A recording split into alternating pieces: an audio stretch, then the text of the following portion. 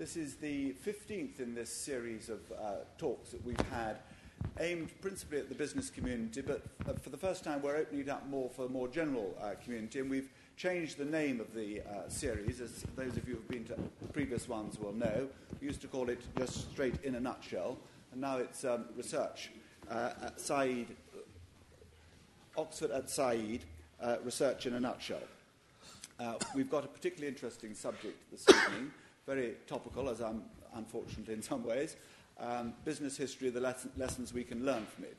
Two talks we've got on the current state of play, and one which we look back really quite a long way to 180 BC to 300 AD for our second talk.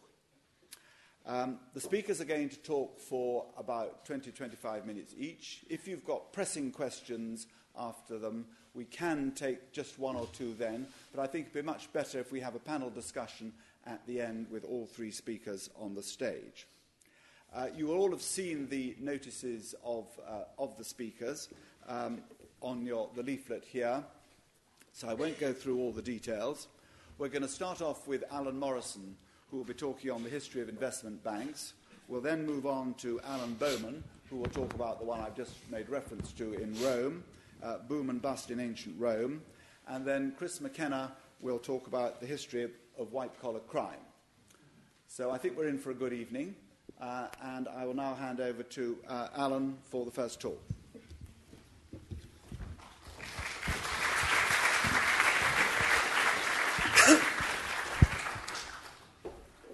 Thank you. I feel like a bit of a fraud. I'm the only speaker this afternoon who's not a professional historian. I'm an economist who works on banks, and I've done quite a lot of work with a guy called Bill Wilhelm at the University of Virginia on investment banks and the history of investment banks, and that's what I'm going to draw upon this evening. So what I thought I would do is talk about what investment banks originally did, where they came from, why they were economically useful, why, if you like, one would have invented them if they didn't already exist. Then I'll talk about some changes just of the last 25 to 30 years in the investment banking landscape that have resulted in certainly a change in the way that investment banks operate and in the way that they're organized, and that have changed the incentives that investment bankers face. And then I'm going to speculate very briefly about whether that has anything at all to do with the crisis that we're currently still slogging through. So, investment banks are it's hard to identify the point where investment banks first appeared, but you can identify their antecedents in the trade across the Atlantic of the 18th and early 19th centuries. So trade in raw commodities that were taken, mostly cotton, from the United States to Britain for manufacture, and then manufactured goods returning to the United States. And that's an interesting trade for all sorts of social reasons, but it's also economically very interesting because it's a very complicated trade. It took place against a backdrop of laws and communication technologies that were incredibly primitive for this purpose. So, for example, if you wrote a contract across the Atlantic between a British merchant and an American counterpart, it might be impossible to enforce it. There was virtually no international law. The laws that existed had been developed for entirely agrarian societies. So if a mercantile dispute came to court, juries were liable to make very arbitrary decisions based basically upon what they thought was fair rather than what had been contracted upon. So there was very little in the way of straightforward commercial law for this sort of transatlantic trade. And there's also incredibly poor communication. Information crossed the Atlantic at the speed that a boat could travel, and certainly in the 18th century that was fairly slow, and boats didn't travel all the time. So one could never be quite sure how long information would take to arrive. So a trader in Britain trying to buy cotton might want to establish the quality of the cotton, but in order to do this before purchasing, the trader would have to wait for somebody to examine the cotton, get in a boat, come back, tell him, return, and then buy the cotton. And that was too slow. So there was a need for trust for these substantial transatlantic trades because it was impossible to base them upon straightforward law. There's also a vast amount of delegation. People trading out of London and Liverpool had representatives over in the United States working for them, over whom they had very little actual legally enforceable power. And those people were usually family members for that reason. And the sorts of contracts that people wrote were essentially oral. Because you couldn't trust the courts to enforce the contracts you'd written, The contracts that people wrote were very informal. They weren't contracts in the legal sense at all.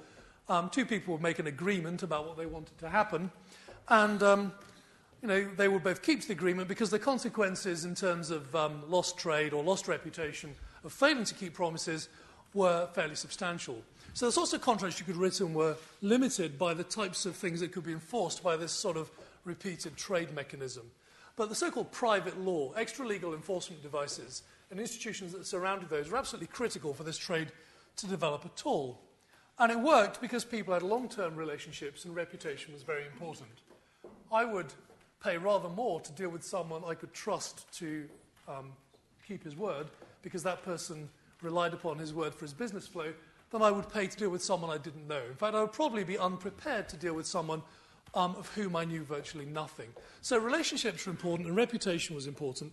And in that context, long-lived traders or traders whose trading houses lived for a long time became very important because they could underwrite this type of contract. So when one looks at the contracts that were written in cotton trade, they were very, very general and rather vague, and it was tacitly understood what they meant. And the penalty for breaking a contract was loss of reputation and probably loss of a great deal of business. But certainly in the 18th century, the penalties weren't much greater.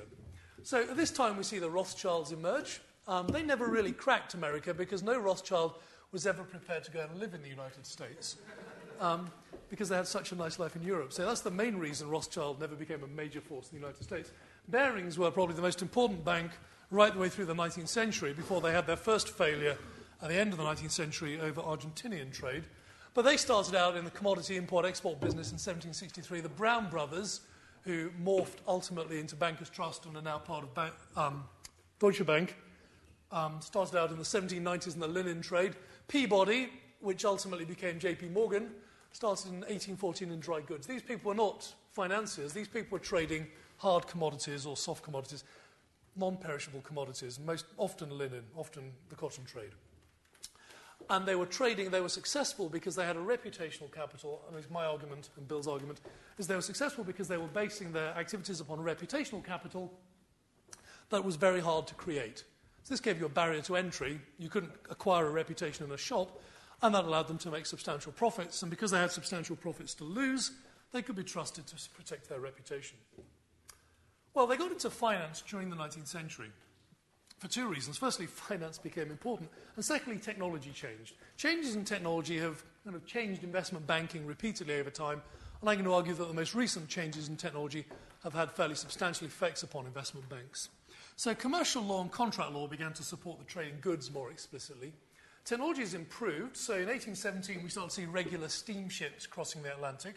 Information travelled far more quickly when this happened. In 1866, the transatlantic cable opened, so suddenly you didn't have to wait for someone to arrive on a boat or for a letter to arrive on a boat to find out the quality of cotton. At a very high price, you could find out immediately by waiting for telegraph information to cross the Atlantic.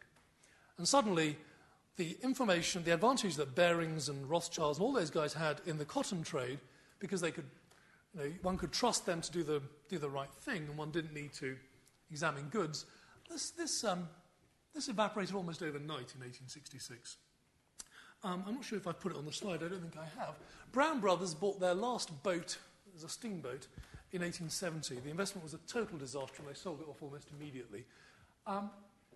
Because they could no longer leverage their reputation to make superior profits in just the transportation of goods. It became a whole lot easier, in other words, because of standardized technologies and better laws, better designed laws, and better designed legal institutions for individuals engaged in transatlantic trade to communicate with one another. Contracting became easier to do, and all sorts of new people enter the market for trading goods. So people who've been making their money out of enforcing reputational contracts and underpinning very complex agreements that could not easily be written down in a contract could no longer leverage from their ability to do that in the market for straightforward commodities. It's still the case, however, that finance was incredibly complicated. It was hard to enforce financial contracts. In the middle of the 19th century, it was illegal to write a forward contract, for example, on the New York Stock Exchange. People still wrote them, but they couldn't rely upon the courts to enforce them. And finance then, as now, was an information-based business. If you wanted to lend money to a cotton grower in the south of the United States, you had to know something about the cotton grower's business. And this was something that the transatlantic traders, the big transatlantic traders like Barings, Rothschilds, and Brown Brothers, Harriman, had in abundance.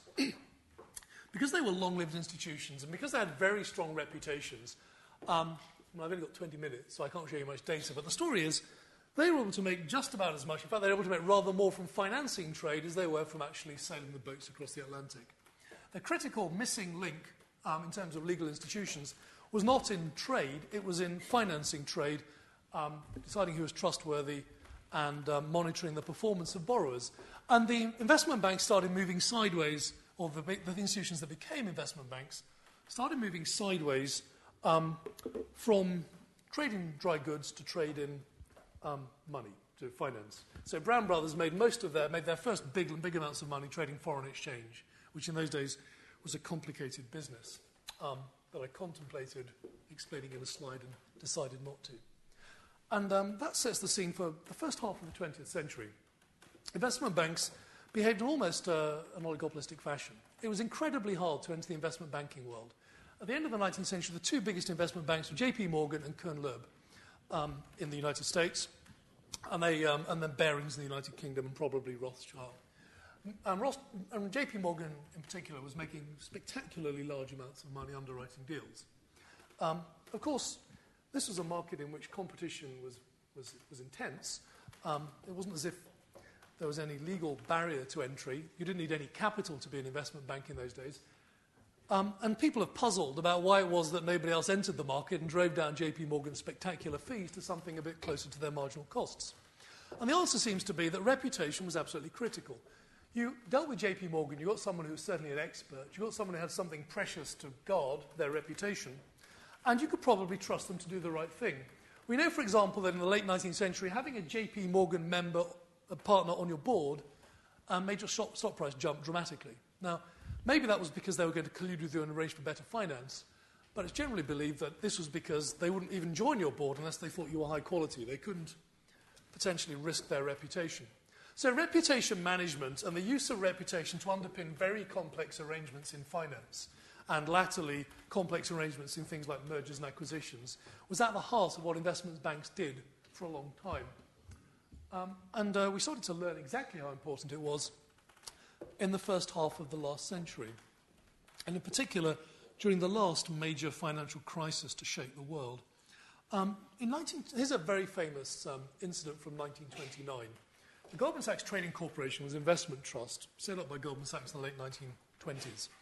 And in a single month during the crash of 1929, the price of this investment trust dropped from $326 to $1.75. And this had been pushed very hard by Goldman Sachs. And their reputation took a major beating. Today, they're probably the most reputable or most highly regarded, and one of the most highly regarded investment banks of the lot. But their reputation was really damaged by this, and it probably took at least 2 decades for the firm's reputation to recover from that. And they learned something important about investment banking from this experience. One of their subsequent managing partners, a guy called Whitehead, wrote 14 commandments for the so-called commandments. Goldman Sachs needs more than 10. 14 commandments for Goldman Sachs employees, telling them what Goldman Sachs was all about. And this he thought was the most important. He said, our assets are our people, our capital, and our reputation. And if any of these is ever damaged, the last is the most difficult to restore. So investment banks were very cognizant, especially after the crash of 1929, of how important reputation was to their business and how without a reputation, they simply couldn't get underwriting business and all the other things that made them function. Not only that, if there is no trusted intermediary in the market, everybody suffers. If I have a smart idea and no capital, which is what happens in capitalism, I need someone with money to invest in me. And if nobody trusts me, and nobody trusts the intermediaries who are bringing me to market, my ideas never turn into projects, and the wealth that I could create never gets created. That's what happens in credit crunches. So in this work with Bill Wilhelm, we look at how investment banks are organized, and we say, well, what has changed in the organization of investment banks? Well, for a long time, until 1970, in fact, investment banks and merchant banks were invariably organized either as partnerships or as private limited companies. They were never publicly owned. And they were always owned by their senior directors, so generally by partners. And we argue that the reason for this was that it was all about protecting reputation. There is always a temptation when you have a great reputation to run it down. if I have a great reputation for writing derivatives trades, and I think this reputation is not going to last forever, why not use the reputation to puff some unsuspecting corporate with an overpriced derivative security, make loads of money now, and walk away without a reputation in the end because the reputation wasn't that important to me? And from there, it's a short step to saying, OK, I'm 65, I'm about to retire. Why not do one big trade and run down my reputation? And I don't need it after now anyway. And, of course, if I'm going to do that when I'm 65, people stop trusting me when I'm about 60, and that means I'll do it when I'm 60, and eventually they never trust me at all. So something that makes me care about the long-lived reputation of my partnership is essential if I'm to do business. And partnerships do this. Partners, because they own the stock in the corporation, have their own well-being tied up in the reputation of the firm. Not only that, the only way you can cash out as a partner is to sell to the next generation of partners. So unless you're worried, so that means that the next generation of partners are going to buy the shares only if they think their reputation is secure, and that will make me, the senior investment banking partner, care greatly about the reputation of the investment bank far into the future. I'll care about the well-being of my heirs because only if they expect to be wealthy will they buy my shares from me. So this is a short description of 2 years' worth of research. But we have this story, and we have a lot of data that suggests this is precisely what was motivating investment bankers, and this is why they organise themselves as partnerships. And we have a lot of information about, for example, the terms on which you cashed out early. If you cashed out early, you did so at a poor rate. Investment banks wouldn't, for a long time, poach one another's partners because they didn't want to break this equilibrium where people stayed with one firm for a long time. So investment bankers who work in partnerships work incredibly hard to protect their reputations. Hence this statement of Whitehead, which was written back in the days when Goldman Sachs was a partnership, not long before it floated. But things seem to have changed.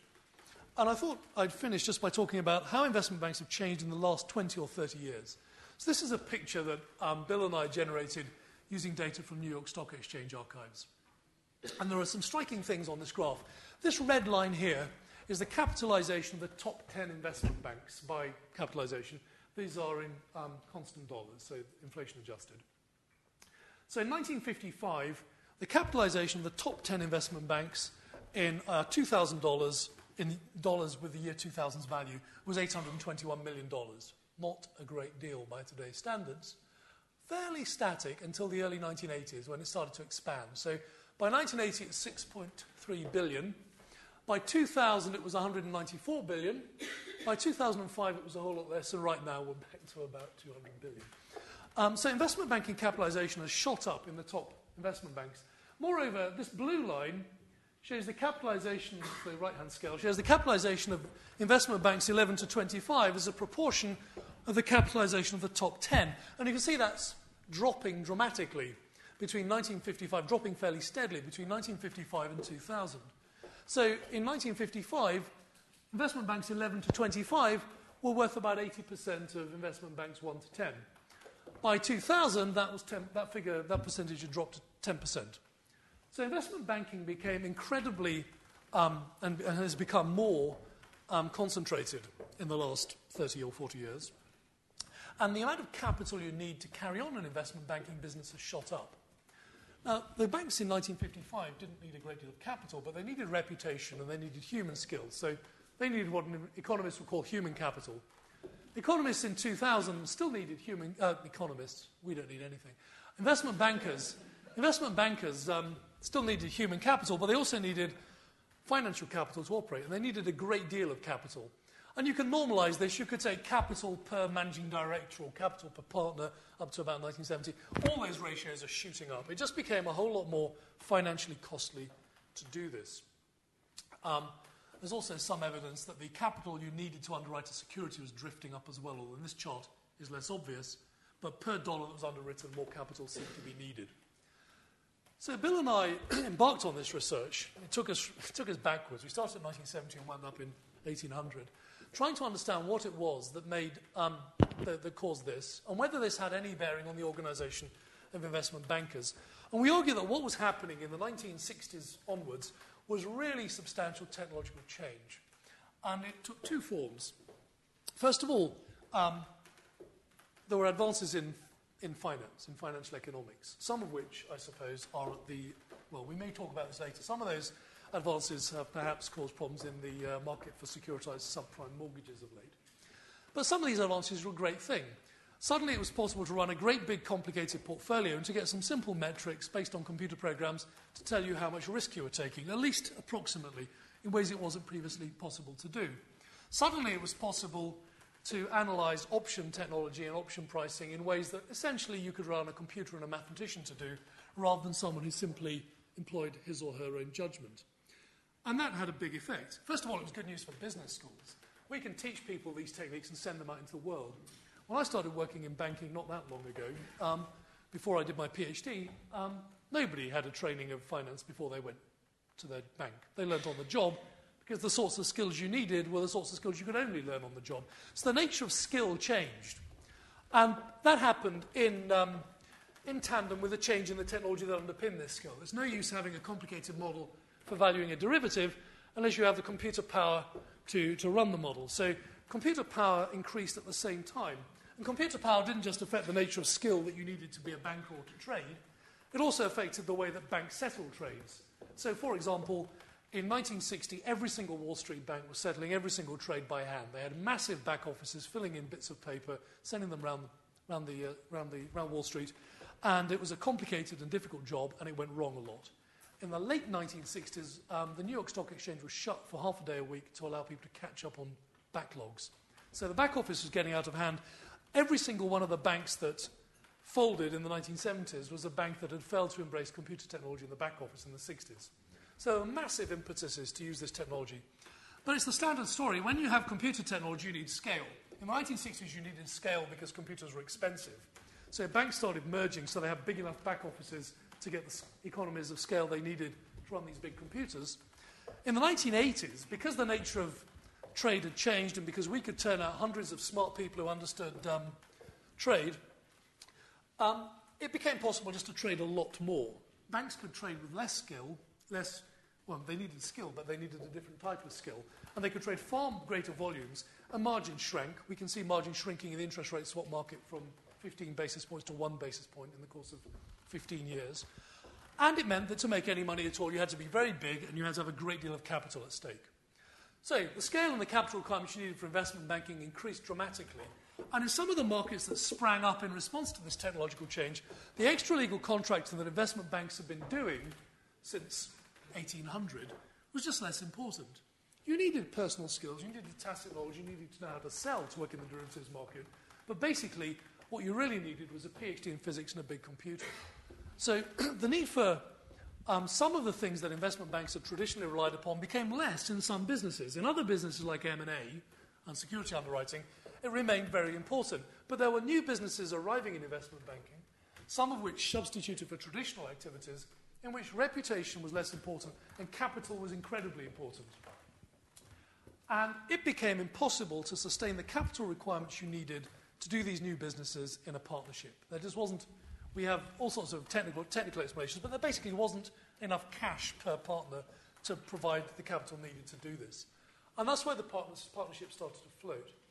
And Merrill Lynch was amongst the first to float. The last of them was bulge bracket banks was Goldman Sachs. Arguably because at the time it floated, Goldman Sachs was mainly involved in the sort of relationship business where tacit skill was very important. Merrill Lynch had always been a high-volume customer business that could make a lot of traction out of computers.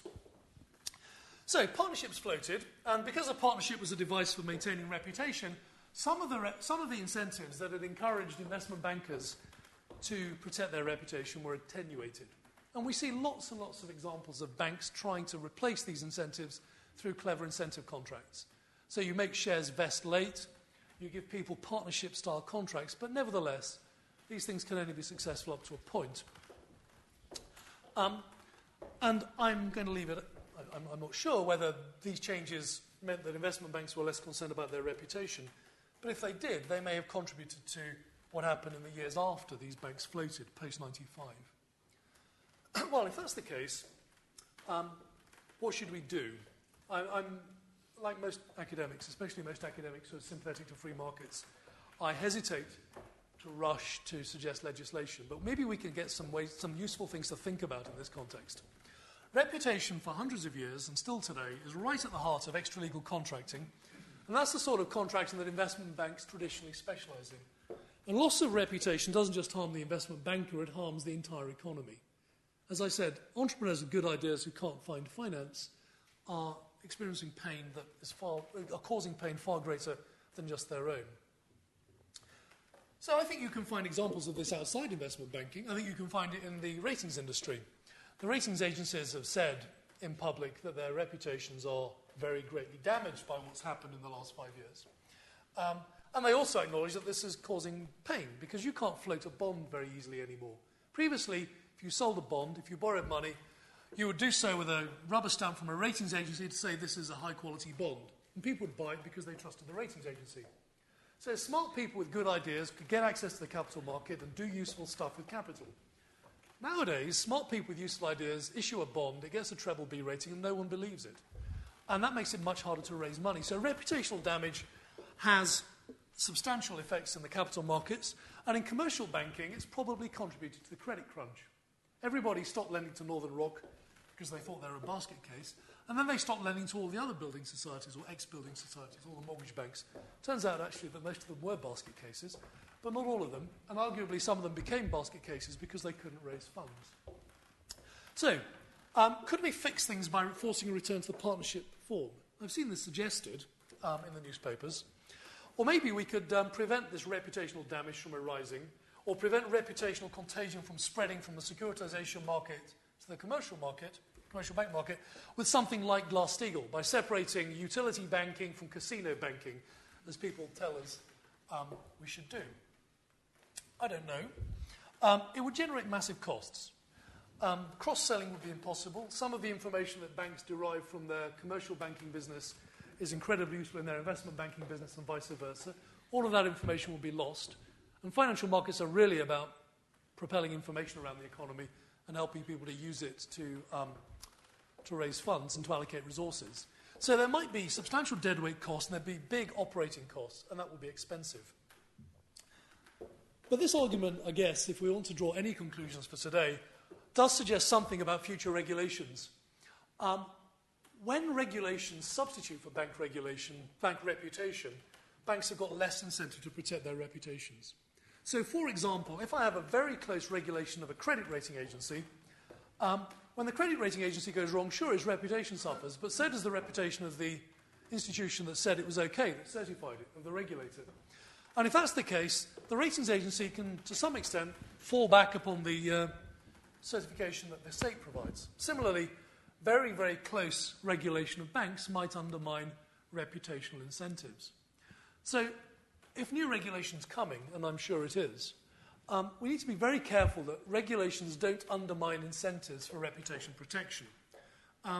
Arguably, that's precisely what happened before the crisis in the credit ratings market, and it's extremely important that it doesn't happen in the future. So, in 25 minutes, that's all I have to say.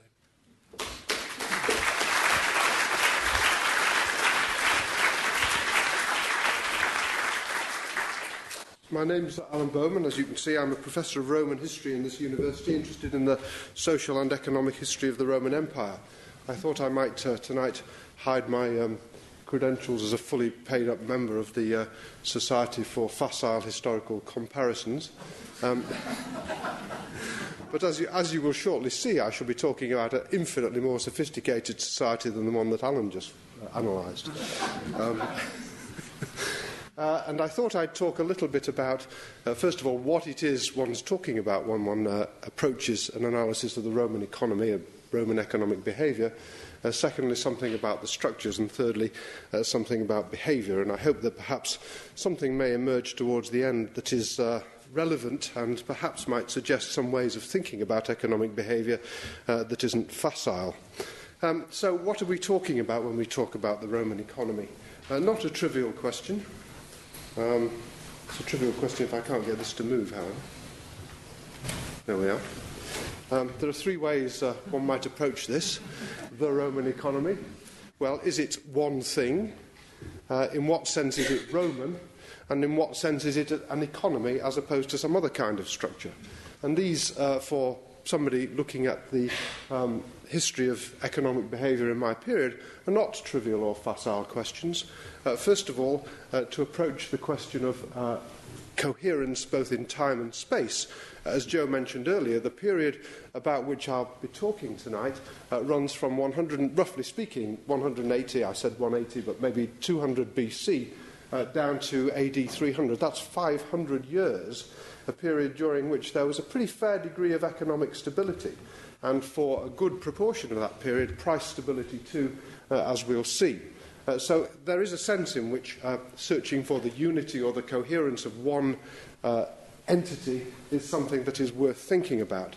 The second thing is, what sense is it Roman? Well, a couple of nice old maps. This is what the Roman Empire looked like according to our 19th century map makers, and it's not changed a lot. At the death of Caesar in 44 BC, date which is all familiar to you. And this is what it looked like in the 3rd century AD at its greatest extent. So anybody who thinks that we're just focusing on Rome or Italy and Romans and Italians has got another think coming. This is most of the Mediterranean world and most of Europe, which is involved in this entity which we're talking about in terms of economic behaviour. So it is a huge spread both in time and space. In what sense is it an economy? Well, that's the right one. The question, of course, is whether the economic aspects of this society that we're looking at are to be distinguished from other aspects of behaviour in society, or whether they are inextricably entwined with social behaviour and political behaviour in ways which make it very difficult to isolate the characteristics of the ancient or the Roman economy. But to move on to thinking about some of these definitions in advance of what we might say about the structures, we have to think about, on the basis of those earlier observations that I just made, we have to think about, first of all, regional diversity over this huge area, which was in some sense a single political system. It was ruled by the Roman Republic, the Roman Senate, the SPQR, and later by Roman emperors, in what was essentially a single political system, which from an economic point of view is very important, because if you think about comparisons with the modern world, this was not a system which interfaced in any complex way with other similar political systems of equal power. That's not to say there weren't exports and trading links beyond the empire, but there were not comparisons contacts which put the Roman Empire into direct economic and political competition in the way in which you might think of it in more modern systems. There was a single coinage and a single currency system. That needs some glossing too, because, of course, although the denarius is the ancient dollar and did, of course, dominate the Mediterranean world over the period that we're talking about, it came gradually to do so in the course of the period, it is also true that there were not competing but coexisting and complementary currencies all around these regions, particularly in the East, which retained their currencies for a long time and which were brought into relationship with the Roman denarius in quite complex valuations which enabled the different coinages to function under the umbrella of the denarius. Integration of markets, moving goods around, of course, within this empire, achieved a degree of coherence which I would argue if I had the time, is really quite impressive, and I'll show you a few examples of the kind of thing that I'm talking about later. That, of course, leads to questions about what the stimuli were in affecting the growth or decline of the Roman economy. Free markets, market integration, government, fiscal controls, mainly in the form of taxation, but not only taxation, which affected the way in which the economy behaved, or economic institutions and economic individuals behaved. And finally, whether it makes sense to talk about economic policy in ancient society, in the Roman Empire in particular, in a culture in which, as you won't be surprised to know, people very rarely actually thought about writing down on paper or papyrus or stone or wood whether they actually had an economic policy, and if they had one, what it would have consisted of. So modern analysts who are trying to look at these kind of things often are, of course, looking for the unspoken principles which drive this particular system. And you won't be surprised to know that modern historians who have looked at ancient economies, both Greek and Roman, have dragged their subject into the 20th and 21st century by taking on issues which, of course, have a modern flavour and, of course, are driven by modern preoccupations. I'm certainly not going to try to analyse these in any detail, but I just gave you an example of a few buzzwords which you might find if you read recent publications on the ancient economy. Embedded, of course, is the question about whether the economy is separable from other institutions, politically or social institutions, or whether they have to be regarded as a kind of seamless whole which are inextricably linked. Connectivity as well. My colleagues Nicholas Purcell and Peregrine Horden have written about this, the question of how the Mediterranean world is connected up by social and economic institutions and activities. World systems analysis, more or less self-explanatory, I think. New institutional economics, I certainly wouldn't insult this audience by attempting to explain to you, who know much better than I do, what new institutional economics are, but transaction costs and similar phenomena, of course, a large part of that. And then, of course, globalisation, everyone. So I did what I tell my students they must never do, go to Wikipedia and find out what it is you're talking about. I have become interested in this because I'm interested in trade and I'm interested in economic growth across the Roman world over this period of almost 500 years, growth or its opposite, which I mentioned a few moments ago. And for globalisation, of course, when one is debating this with one's colleagues who are experts in ancient political, social or economic history, one thinks about whether globalisation can be dealt with simply in economic terms or whether it has to have something of a wider definition. And I think the latter is certainly the case. But it is also true, if you think about that huge geographical spread which I just mentioned, and if you consider one or two of the examples that I'm going to be showing in the course of the next 15 minutes or so, that the global connectivities, to use the term which my colleague Nicholas Purcell has coined, that those global connectivities are certainly very, very important and certainly do give a great deal of food for thought about what it is which is affecting the way in which these different regions of the empire interact and the way in which they grow or decline, either together, in parallel, or indeed in separate directions, which is also, of course, possible over this very huge span of time and space. So that really, basically, those features, I think, have to be seen against the backdrop of what I think most of my colleagues would agree are the main characteristics of the period that we're talking about.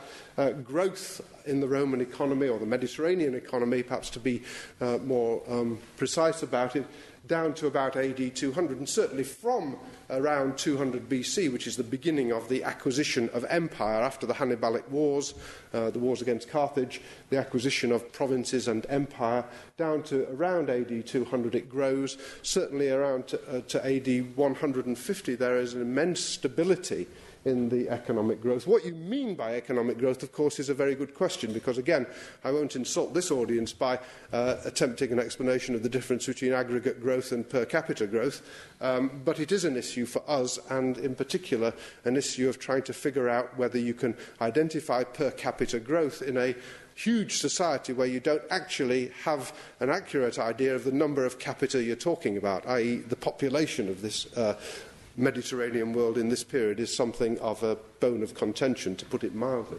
And then decline from around AD 200 to 300. This is, of course, the famous 3rd century economic crisis, which I hope that by the end of the 20 minutes or so left to me, I will be able to at least cast some doubt on the characterisation of this as a period of universal disaster and decline. I don't believe that it was.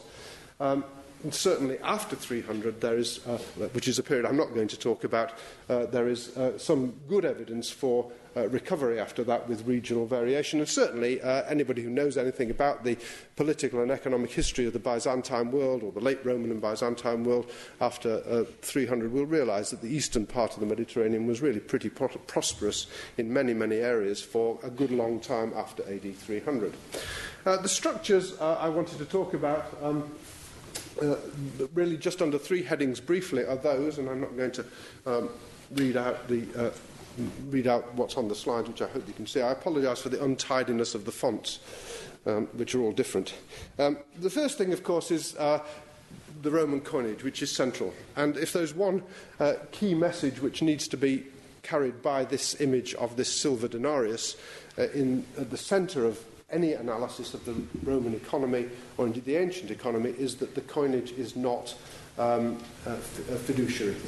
It depends on the value of the coinage, depends on the quantity of precious metal and in the coins, and that is absolutely key to understanding how it behaves. So the denarius is a silver coin, the aureus, the gold coin, is basic. The two bases of this essentially bimetallic currency with smaller bronze denominations, but essentially based on gold and silver. And this is a nice example of a coin of the Roman Emperor Trajan, a silver denarius, and yet one of the bronze coins from the reign of Nero, which, as you can see, carries a nice economic message, because this is the one that commemorates the building of the harbour at Ostia, with its the moles and the ships, and of course the implications about trade which this was supposed to support. So the currency is absolutely crucial, and as I said before, it's important that the denarius does come to dominate the whole of the Mediterranean world, but in the period before it dominated completely, particularly in the East, it subsumed and marshalled, if you like, all these various different minor currencies into a currency system which essentially worked as an integrated whole. And it is important, as I said, that it doesn't compete with equipollent economies outside the empire. And the whole point about this is that adjustments to the coinage were made on the basis of metallic content, and that's really very important. Another thing which one has to understand about this system is that despite what you may read in some books, this is not a world in which peasants wandered around exchanging sacks of grain for sacks of lentils. They did a bit of that, but basically the economy is monetised, and you have to think of it in more or less modern terms, in the sense in which money and the use of money as a medium of exchange is more or less ubiquitous, even in the more rural areas. And that is true in an economy where can be and is true in an economy where probably 80% of the economic activity that goes on is in fact agricultural. But of course you can't make an agricultural economy work without exchanging goods, and you can't exchange the goods without a medium of doing it, and that of course is what this is all about. So that is absolutely fundamental.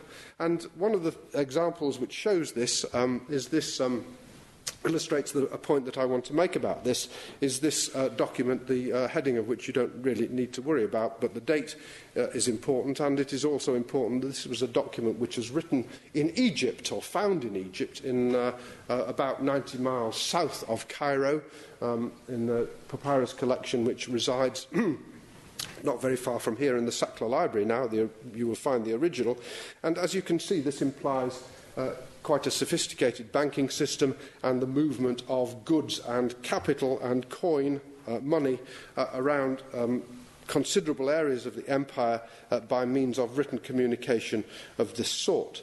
And this makes a point that makes several points that I want to make very forcibly. First of all, banking is common and really quite sophisticated, and people do have means of moving money around. Banks don't quite function in the way in which they did in more modern societies, but they certainly take deposits. They certainly operate credit systems. Bankers on the whole do not make loans, but loans are ubiquitous and very big business. Many of the great moneylenders, of course, were not bankers but private individuals. So banking, loans, debt, movement of money, credit, because these loans were almost always made on security. We have one example of somebody securing a monetary transaction in the Italian town of Pozzuoli on the Bay of Naples against a crop, a barley crop, which was in fact stored in the granaries at Alexandria. So again, you can see there the complex interactions of goods and commodities on the basis of a coined economy is really very important. The extent to which investment and growth is identifiable in all of this is really quite difficult to calibrate and quite difficult to describe in all its complexity. But I think it is perhaps just worth making the point very simply, which is made by the Roman orator Cicero in a speech which he made in the middle of the 60s BC when he was trying to persuade the Roman Senate to confer a special command on his friend, colleague, political colleague Pompey the Great. And Cicero said that there was a threat from Mithridates, the king of Pontus, to the Roman province of Asia, which was a very rich area, modern Turkey, of course, where the Roman senators individually had a great financial stake in the ownership of property and in trading contacts. And Cicero said that if there was a military threat to the province of Asia, the tremors resounded right through the financial health of the whole of the city of Rome, in Rome itself and in Italy, everywhere. The investment was really quite considerable. So investment and growth was certainly important, and so, of course, were markets. And that, again, is a point that I just wanted to make with one very simple example, which comes from the documents which from the northern Roman military fort of Vindolanda up near Hadrian's Wall, on which I've spent some part of the last 30-odd years working and deciphering some of these things. And this is just one example of somebody writing to a slave of a Roman military officer, and it is a perfect example of free market economy and local commodities. Go out and see what price you can get. And this is, you have to put this in context and realise that this was written within 10 or 12 years of the first Roman occupation of this area in Northumberland. So this is really right out in the sticks, on the fringes of Roman domination. They're still behaving in what one might describe as an economically rational way. This is not something I would wish to go through in any detail, but it is just the easiest way that I could find of demonstrating to you the principle of a certain line of research into Roman economic history, which attempts to show, not with complete success, but with a certain degree of success, that there is a way of tracking prices rationally over this time and space, and explaining by the collection of what limited data we have for prices that you can in fact explain the price series that we have for Rome and for more distant areas by looking at the actual market prices tested and computing the transaction costs involved, which would affect the price of commodities imported to Rome, which of course would rise the further you get from the centre of the market. So that's really just a simple explanation of what is really quite a complex task in attempting to analyse these prices. And as I say, this is not something that has been perhaps completely successful, but there certainly is something in it. And it certainly does imply, and I think rightly imply, that one ought to find economically rational explanations of this kind of behaviour. One ought to be able to find economically rational explanations of this kind of behaviour. And this is really, to finish this section about these financial structures, this is really underlying all this a huge volume of trade. This is just a very brief account of a couple of items that we've got, 3 items that we've got from Rome's eastern trade. This is the trade going through the eastern desert of Egypt from the Nile Valley to the Red Sea coast and then on towards India. And the first of these pieces of evidence is a papyrus which records in fact a contract of security for a ship's cargo, and the value of that was 6 million, nearly 7 million drachmas, and it's only part of the actual cargo of the ship. And of course, this single ship is only one of many which will have been plying this trade route in the middle of the 2nd century AD. I'm not going to try to tell you what the value of the drachma or the denarius was at this stage, but that's a heck of a lot of money, and there was a heck of a lot of it moving around. And it is all underpinned by a system of loans and credit and securities which is really pretty sophisticated. Finally, in thinking about structures, what about policy? Well, Roman emperors don't write down their economic policy, but I just brought a couple of items from which people have tried to derive attitudes towards policy. This is a famous passage about the Emperor Augustus attempting to stimulate trade with Alexandria by giving people money to spend on Alexandrian trade. And the other item, which I conclude this little section with, is really pretty well known. It's the attempt of the Emperor Diocletian in AD 301 to deal with price inflation by imposing maximum prices because, as he claimed, the poor old soldiers were suffering terribly from not being able to buy anything with their miserable little pittances of pay. Well, that was disingenuous, and the policy certainly failed in this respect, but there's another important respect in which it didn't fail, which I will come on to at the end.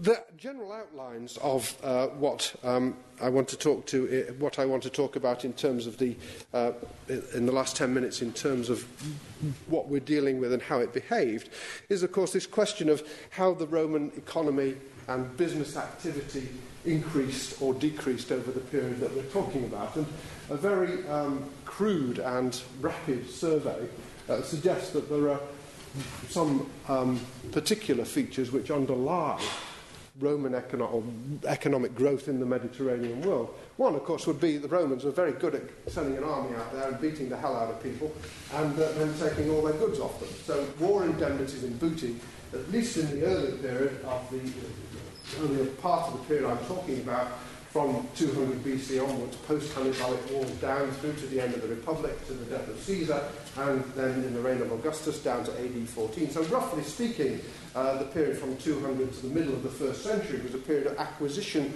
of territory and acquisition of resources. War indemnities, booty was part of it, exploitation of mines was another part of it, and of course it will be obvious to you that there is a very close link between exploitation of mines and what I said a few moments ago about the content of the coinage, the currency, the precious metal which they needed.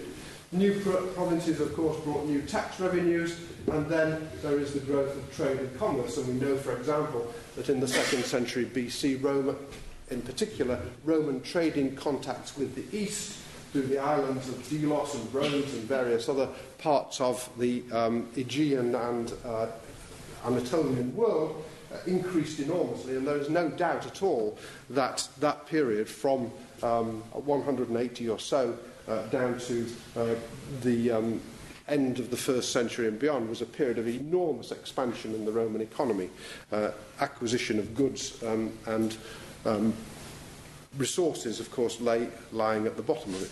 How do we measure the performance of all this? Well, this is not something I'm going to try to go to in any detail, but there are various ways in which one can do it. Volume of coinage and velocity of circulation, although it's difficult to do. Increase in agricultural productivity. We do have some documents talking about that. Increases in manufactured goods, which can be assessed on the basis of archaeological evidence for goods traded, volume of goods traded, and the distances over which they are traded, locally, regionally, beyond the frontier. So we have overseas trade, we have local markets, and then we have regional trade. And one can actually track the volume for some commodities and for some regions, the volume of goods and the rise or growth and decline in activity of that sort. Population increase and urbanisation is another feature which, of course, underpins what appears to be a growing and burgeoning economy. And, of course, as I said earlier, standards of living and per capita income, if we could do it, would tell us quite a lot about the economic performance. Well, there were, of course, crises, and I thought I would just try to show you some evidence for one or two of these and a little bit of detail about what they did with them. There was a crisis certainly after this huge period of growth in the 70s BC, but we don't really know much about how they dealt with it, except that they seem to have come through it all right. There's a famous occasion on which Caesar, after the civil war of 48 BC, when evidently some of his senatorial friends were suffering from debt, debt was quite a common problem in Rome. And I think, in common with note, it is often thought that debt is a particular problem of the poor. I never believed this. Debt is a problem of the rich. You don't lend money to people unless you think they can repay it. And I think the Roman aristocrats were no exceptions to this. So when the Romans talk about cancellation of debts, they're not trying to benefit the plebs. They're trying to make sure that their fellow aristocrats don't suffer too heavily from interest rates of the level which the famous Brutus, the assassin of Caesar, imposed at, I think it was 48% per annum on some people to whom he, as a good philosopher, was exacting from the people in Cyprus whom he was governing at the time. So what Caesar actually did was, by issuing an edict after the Civil War saying that debts contracted pre-war were to be valued at pre-war prices and not post-war prices, and that was a kind of sophisticated piece of economic thinking. Even more so, the moneylenders in 33 AD began to attempt to call in their debts. There was a crisis of confidence, and what happened, of course, was that those who had borrowed from the moneylenders were put under severe pressure and panicked and found themselves having to sell their assets in order to pay off their debts. That, of course, meant a drop in the price of land, which is where most of their wealth was held, in the security of landed property. And this explains exactly what happened. The emperor simply, quantitative easing is a term which would not be familiar to the historian Tacitus, but he describes it there perfectly. Tiberius, the emperor, simply put a lot more money into circulation, and that solved the problem.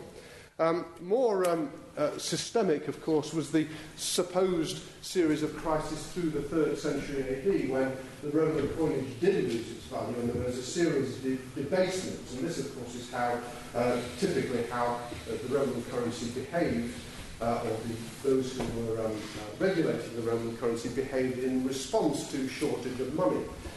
They simply eked it out more and reduced the amount of silver in the coin, debased it, so you get more denarii to your pound of silver. In the case of the gold coinage, they never actually debased it, but they reduced the weight. So the aureus, the gold aureus, remained pure, but it actually was reduced in weight. So you're simply stretching your metal resources further. Again, I won't insult this audience by trying to tell you what effect that might have on the confidence of the consumers. But this particular document, which comes from AD 260, which is right at the core of the period when all this was happening, has actually been interpreted as a piece of evidence of complete loss of confidence in the Roman currency. I don't think it actually is that. I think there are various other reasons why they wanted them to continue to retain coinage. It's often said that it is the government refusing to accept its own coin, and therefore driving economic behaviour back to barter and to exchanging power. I don't think that's true at all, and there's no evidence that that actually happened. But it clearly is an attempt to deal with this problem of constant debasement, constant and gradual debasement of the coinage and the reduction of the gold and silver content. What actually happened was that first of all, in AD 274, not too long after this, there was an attempt at remonetisation. I think that's what they did. They remonetised and redefined the denominations. That, of course, does lead to inflation, but the argument, of course, is whether it's real inflation or whether it's simply re-tariffing type inflation, in other words, an increase in the face value of the coinage, which doesn't actually doesn't cause price rises of the volume that the re-tariffing would suggest in itself. It does, of course, like the change from changeover into the European into the euro might affect prices it's not to the extent that the remonetisation might suggest. So all of these things which might be indicators of decline then may kick in reference to the analysis of what was happening in the later 3rd century AD. In this period of decline, can we see remonetisation? Yes. Can we see inflation? Well, not perhaps of the traditional kind that was supposed. Can we see the collapse of the tax system? Actually, not entirely. They certainly still continued to collect taxes, but they had to revamp the system 30 years later. Civic finances and urban prosperity, well, it's patchy, but some evidence that it's not universal decline. Desertion of agricultural land and villages, some again, but probably not universal. Shrinkage of population, a certain amount in some areas, but certainly in the east appears to be stable and even in some areas increasing. Regional differences, certainly yes. And changes in individual patterns of economic behaviour. Well, I spent some time looking at the documents which record economic behaviour of the sort which I showed you a few moments ago over this period. And it's actually quite hard to see that in this period of remonetisation, people did actually change their behavioural patterns very much. Well, that's a really kind of whistle-stop tour. And it does, but I hope it does indicate some of the features, quite sophisticated features of the Roman economic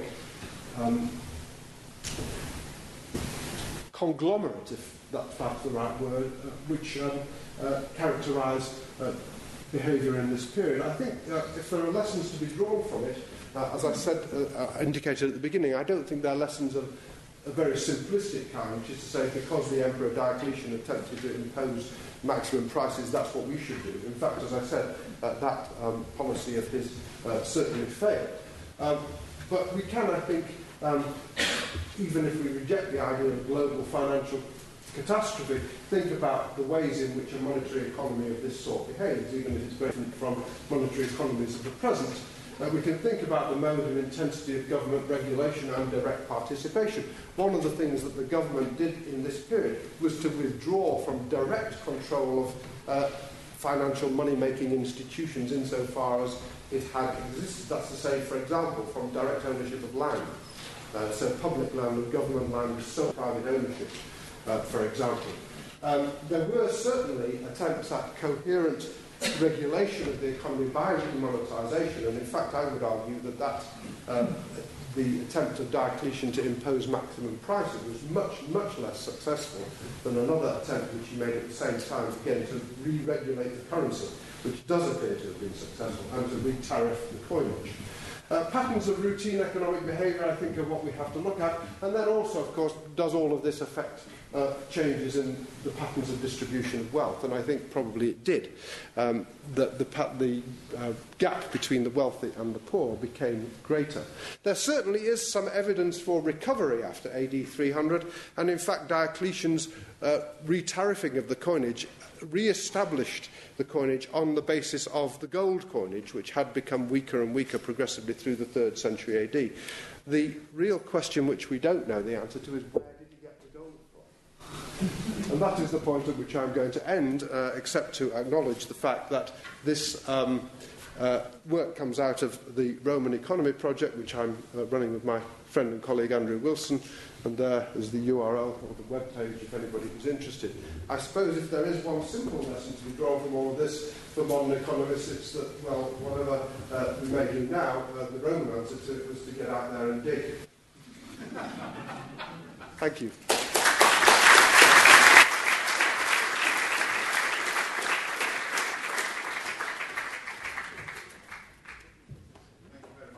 So I'm going to bring you very much back to the present. My apologies to classicists. In fact, it feels very funny to be the person who teaches in the business school, teaches business history, who's going to be so presentist, actually, at some level. What I want to do is I want to talk to you about a particular moment that seems very parallel at the moment. And actually, it's so parallel that I understand that you may well have seen the other person, one of the other people who's working on this, Frank Partnoy, was recently in America on The Daily Show with Jon Stewart talking about the same incident. So it's very much, there are a lot of people talking about this. The context is actually about Ivar Kruger, the very famous Match King, who was in the 20th century, now that we're in the 21st century, in the 20th century, was the greatest swindler of the century. And I want to tell you about this because it's really the story of Enron and Bernie Madoff wrapped into one, given our current crisis. So this is the man, and he was, as I say, a maker of matches who was Swedish. And he was, at the time, he was thought to be, in the 20s, the richest man in the world. And all through this, you're going to be seeing pictures of matchbook covers, because I just can't help myself. His matches were distributed all across the world, and there are these wonderful covers that he had for domestic markets. And so this one, obviously, is, they always said manufactured in Sweden, but they had all sorts of different covers for different markets. So his empire was global, and it stretched across the world. It was, in fact, as I say, it was said to be the world's largest company at the time. Certainly securities were more widely held than anybody. But it began and ended in Sweden, in the center of Sweden, actually, because there was where the forests were located and where the factories that produce these matchsticks were. And in fact, when I go to do research on this, you find yourself going to the center of Sweden, to a town called Vadstena, where you go to a castle which has a moat around it, and you get to go into the archives of this company, which are quite overwhelming because they're more than 3 kilometers long. The good news is that the majority of that is in Swedish, which I can't read. So I only have to deal with a small amount of that material. But because he was so global, that small amount of material is quite considerable and is in English, French, German, and so forth. So here's a picture of this guy again. This is, I particularly like the idea that he would have had this done for himself. It's both kind of interesting and tasteless at the same time. I particularly like the fact that it's bordered by matches. You notice? And that's a frame style I never would have thought of myself. He's holding in his hands, it's always interesting to look at the iconography of a self-portrait. And in this portrait, which he's had commissioned, he's holding basically the basis of his prosperity in his 2 hands. In one hand, he has the matches, the actual safety matches, and in the other hand, he has a contract, and that was the basis of his wealth.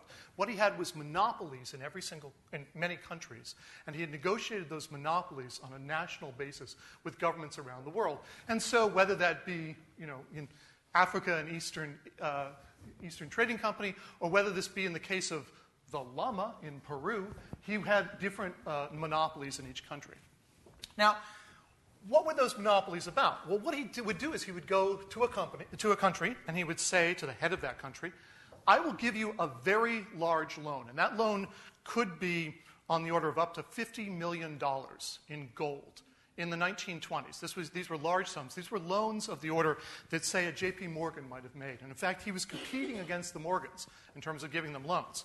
The Morgans would give you a loan and they wouldn't, in fact, demand something in return except the repayment of that loan over time. He would say, I'll give you a very low loan, low interest rate loan, but in return, I want to have the monopoly on matches in your country. And as soon as you had signed that agreement with them, he would then proceed basically to go back to Wall Street, back to the United States where his capital markets were, and he would say to them, I've just got this agreement for, say, a $50 million loan with Germany, and I need to have that money. I need to bring that back to Germany. And so the basis of my repayment, you're going to get your money back because, after all, it's Germany lending this. The good news about this is it's a monopoly. I'm going to get all this money back from matches. And also, by the way, it's backed by the German government. So this is a very good deal. And and governments believe, people who were investors believed this, right? They said, this man's a genius. He's brought us what is, in fact, a fantastic loan. His rates of return were something on the order of 10 to 12%. And when people were just concerned with dividends, they said, this is great, right? I mean, how can you go wrong? You're investing with the richest man in the world. You're buying a bond that's based out of Germany. It's 50 years or so. It's based against a monopoly. I mean, and it's matches. I mean, it's not like this is a product that's going to go out of use, right? It's going to be something that's going to last forever. So these monopolies would then, in turn, be the stock certificates that would be out there. And these stock certificates were the bond certificates and stock certificates were widely traded. In fact, they were the most widely traded securities in the world, as I said. So along the way, he ended up with monopolies in 17 countries by the early 1930s, and in the process had lent them hundreds of millions of dollars. The argument, in fact, many people say that he was, after World War I, in effect, the person who brought prosperity back to Europe, because he brought back all these loans to France and to Germany and so forth. And so he was a genius, right? This was a man who in 1929, in October of 1929, when all had crashed, when everything had gone wrong, he was featured on the cover of Time magazine because he was the one person who had withstood the crash, the one person who hadn't been affected by it, the one person who you could trust. You knew there's going to be a bad side of the story, though, right? You know this can't go on. Well, what's even best about this is there's sort of echoes of it that kind of precede it, right? So the New Yorker in 1929, in August, before this all happens, creates a cartoon which I love, which is clearly modeled on Kruger. In fact, he was a silent investor in Diamond Match Company in the United States. And they describe it as an industrial crisis. And of course, I've captured because you can't read that so well down below. It says, a director of the Diamond Match Company absentmindedly lights his cigar with an automatic lighter. And if you see in the middle, that's that man, and everybody's going, oh, that was a mistake. And they're handing him his hat and telling him to leave the room. Okay, but the industrial crisis to come was far worse. So in the early 30s, as he was expanding this empire, and by the way, we're going to start using terms like Ponzi scheme, and I want you to know that in the 1930s, they weren't called Ponzi schemes, they were called Kruger schemes. Okay? Ponzi is just a better, right? Kruger doesn't sound so good. Ponzi is a really good word. But anyway, as this scheme expanded, he needed more and more and more territory. And so what he did in Sweden was he purchased a small telecommunications firm. You may have heard of it, it's called Ericsson. Okay, anyway, so this firm called Ericsson that he'd purchased, he had the idea he was going to get monopolies on telephones all around the world, right? He was going to, so not just matches, but telephones. And he was going to go from country to country. Well, this really annoyed the Morgans. The problem was the Morgans had an interest in ITT, which was the International Telephone and Telegraph, which was the rival. And they said, look, you really have to look into this man, to the other bankers who are out there. We think there's something wrong. I mean, you got to control him. You got to stop him. And as they looked into this, they started saying, by the way, can we actually see some of those bonds that you're lending against, that you're borrowing against? And he said, I think they're in my other country. Let me go back there.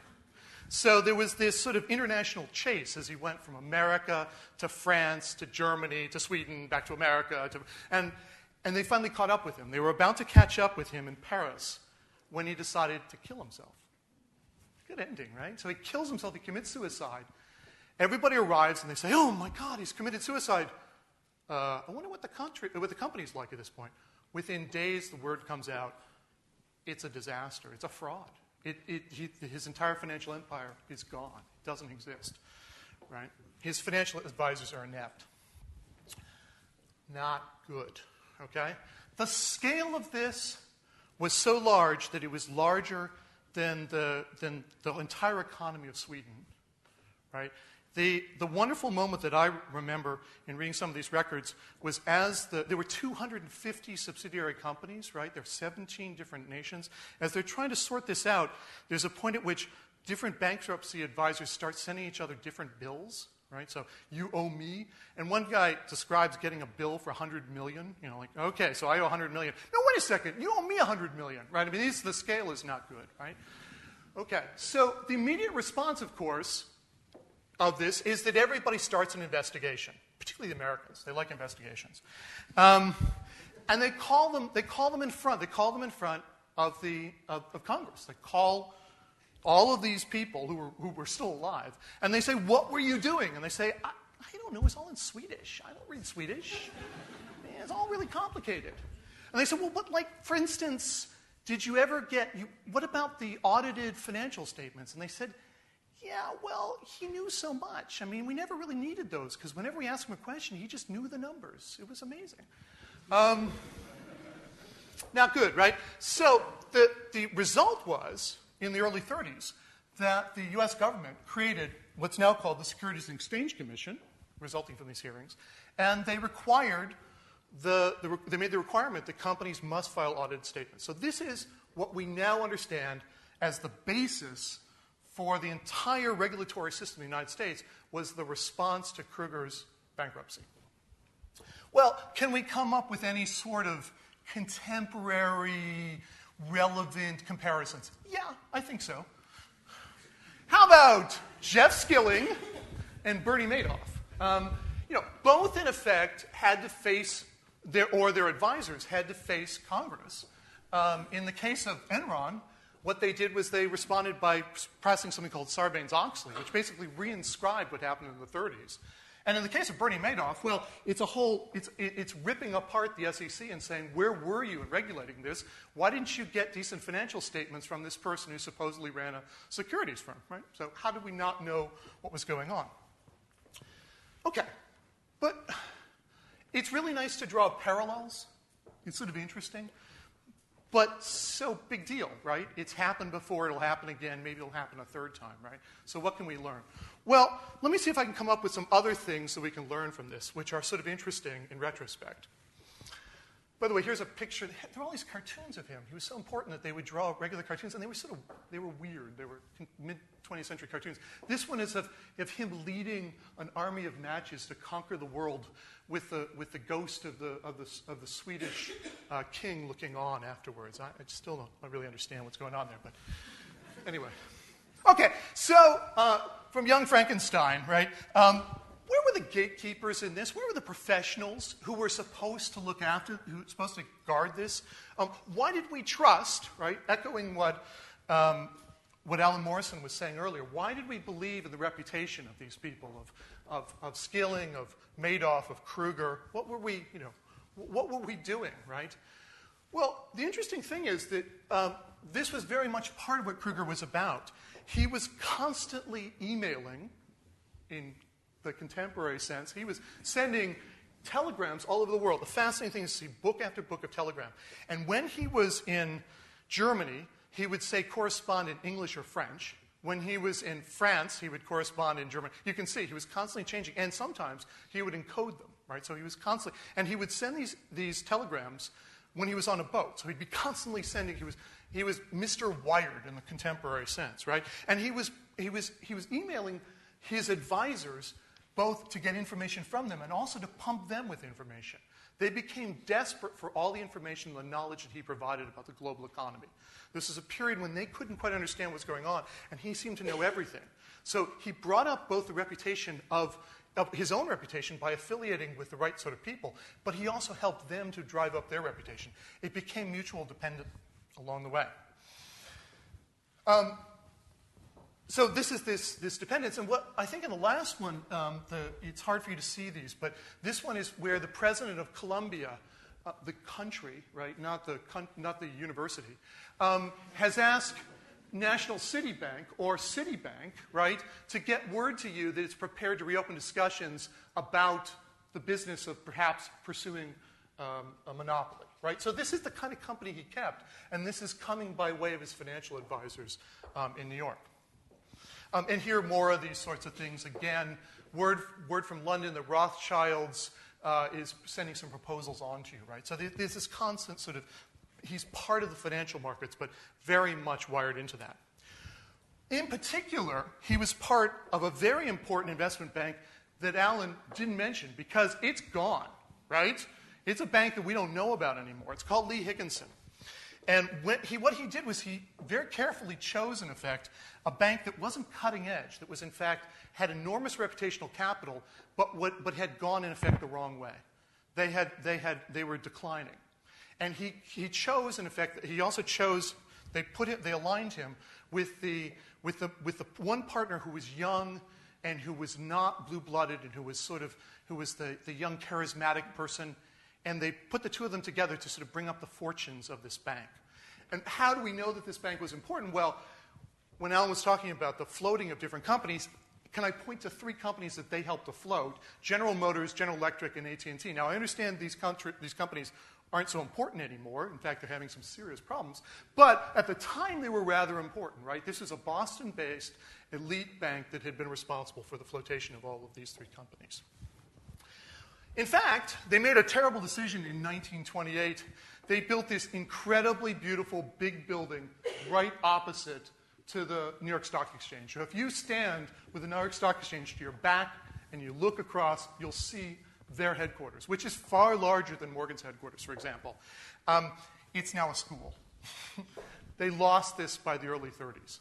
They just didn't survive. And in fact, what's interesting about it is to see the testimony from the partners, and this is the partner, Don Durant, who was that young, aggressive partner I described, who has to swear out a statement in 1936 explaining that basically he's lost all this money. He's been destroyed, right? So the reputational cost to them from this, they built themselves up on the back of Kruger. They lost everything on the back of Kruger. That was terrible, right? But somebody profits. So who profits? Well, let me tell you who profits. The lawyers. The corporate lawyers and accountants made out incredibly well. And so the top lawyers who were called into this, and remember there were 250 subsidiaries, all of which had to be dealt with in bankruptcy cases, all of which had to drag out over years. In this case, this was just one of the primary American bankruptcy cases. By the time they were finished in 1939, they had $500,000 in fees that came out of this. That was good money in 1939. In fact, when the lawyer was brought onto the case, he got all these fantastic. There's a folder of all the cards he got. Like, congratulations! And he's going, oh, thank you. It's really, I don't think I'll enjoy this at all. And people are going, no, it's 1934. This is good money, man. Don't turn it down. Be happy. You know, it may not seem like a lot, but it's a good thing. In fact, at the end, they're just sort of saying to themselves, now, exactly how much can we ask the bankruptcy courts for? You know, and the Swedish are saying, oh, that's far too much money to give to them. Meanwhile, they've paid over $1 million in fees to their main people. So, you know, it was incredibly lucrative, both for the lawyers and also for the accountants. So what we know is that some people lose, some people win. It's good to be the right kind of professional at the moment. Think going into accounting, but forensic accounting. Really good at the moment, okay?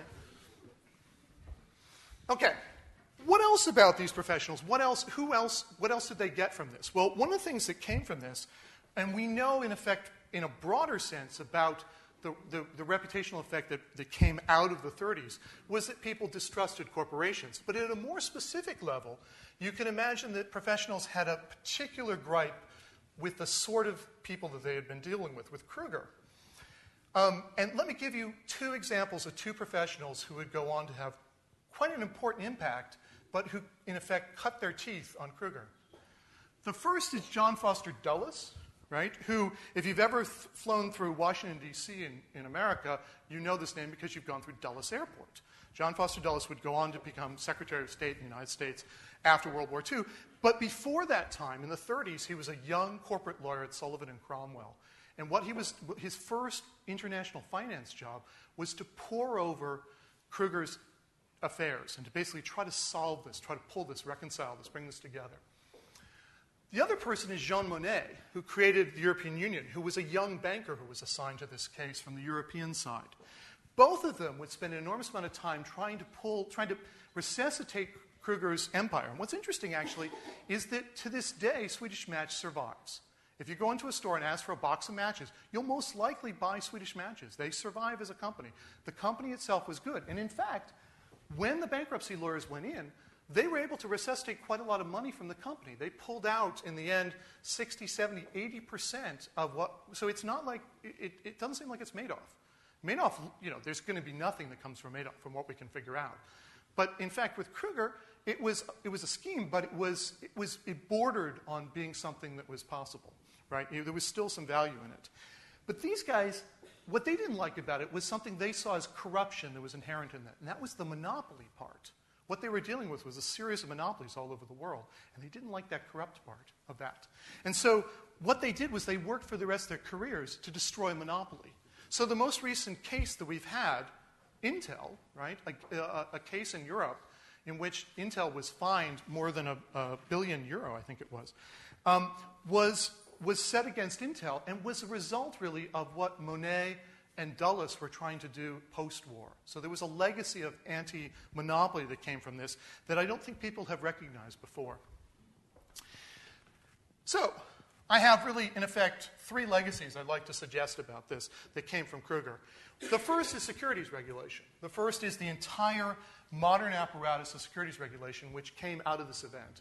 So we probably should expect that these series of events, most recently, and we've already seen that they've meant a severe and long-lasting recalibration of securities regulation. The second is that Kruger was really one of the earliest factors in globalized security markets. And so we can expect that actually where we see failures like this, it may not well be that we're going to see a decline in globalization. Right? Kruger actually didn't stop things from happening. He was at the cutting edge of it. He may have failed, but he didn't necessarily take down globalization with it. But what we may see, and I'm not pointing to anti-monopolism as being what we may see, but we may see a kind of cynical view of society and of companies that comes out of the very people who are going to do work from now on on the remnants of these companies. Those people who are going to go into it, who deal with Madoff or deal with Enron or deal with any of these failed situations, may come out of it very changed for the rest of their lives, thinking that these organizations are not necessarily for good. And they may spend a lot of their time trying to impose regulatory standards or different kind of standards on organizations, a different philosophical view from it, in effect, a generational view that we might expect. And actually, the greatest thing that actually came from it is some fantastic matchbook covers. I now want to become a collector of matchbook covers because they're really terrific. Okay, that's my story about a small segment of the history of white-collar crime. I'm glad during discussion to talk about wider, more extensive examples, but I thought one case study might be kind of fun.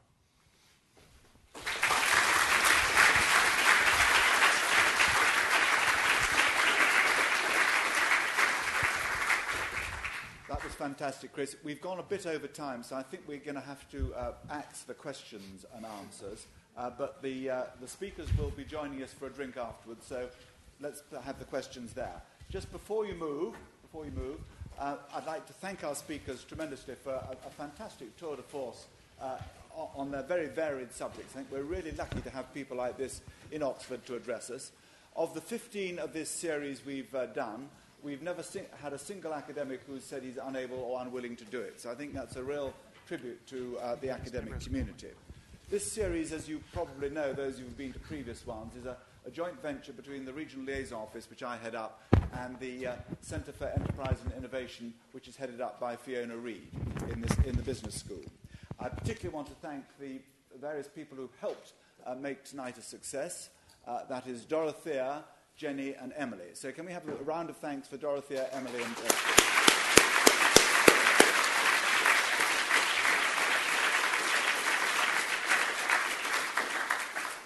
Finally, the next one in the series is on June the 1st on cancer research, a very different subject, but a very important one. And for those of you who are interested in the banking world, Marcus Agius, the chairman of Barclays Bank, is actually going to be speaking here on Tuesday of next week. So thank you very much, everyone, for coming, and a final thank you for our speakers.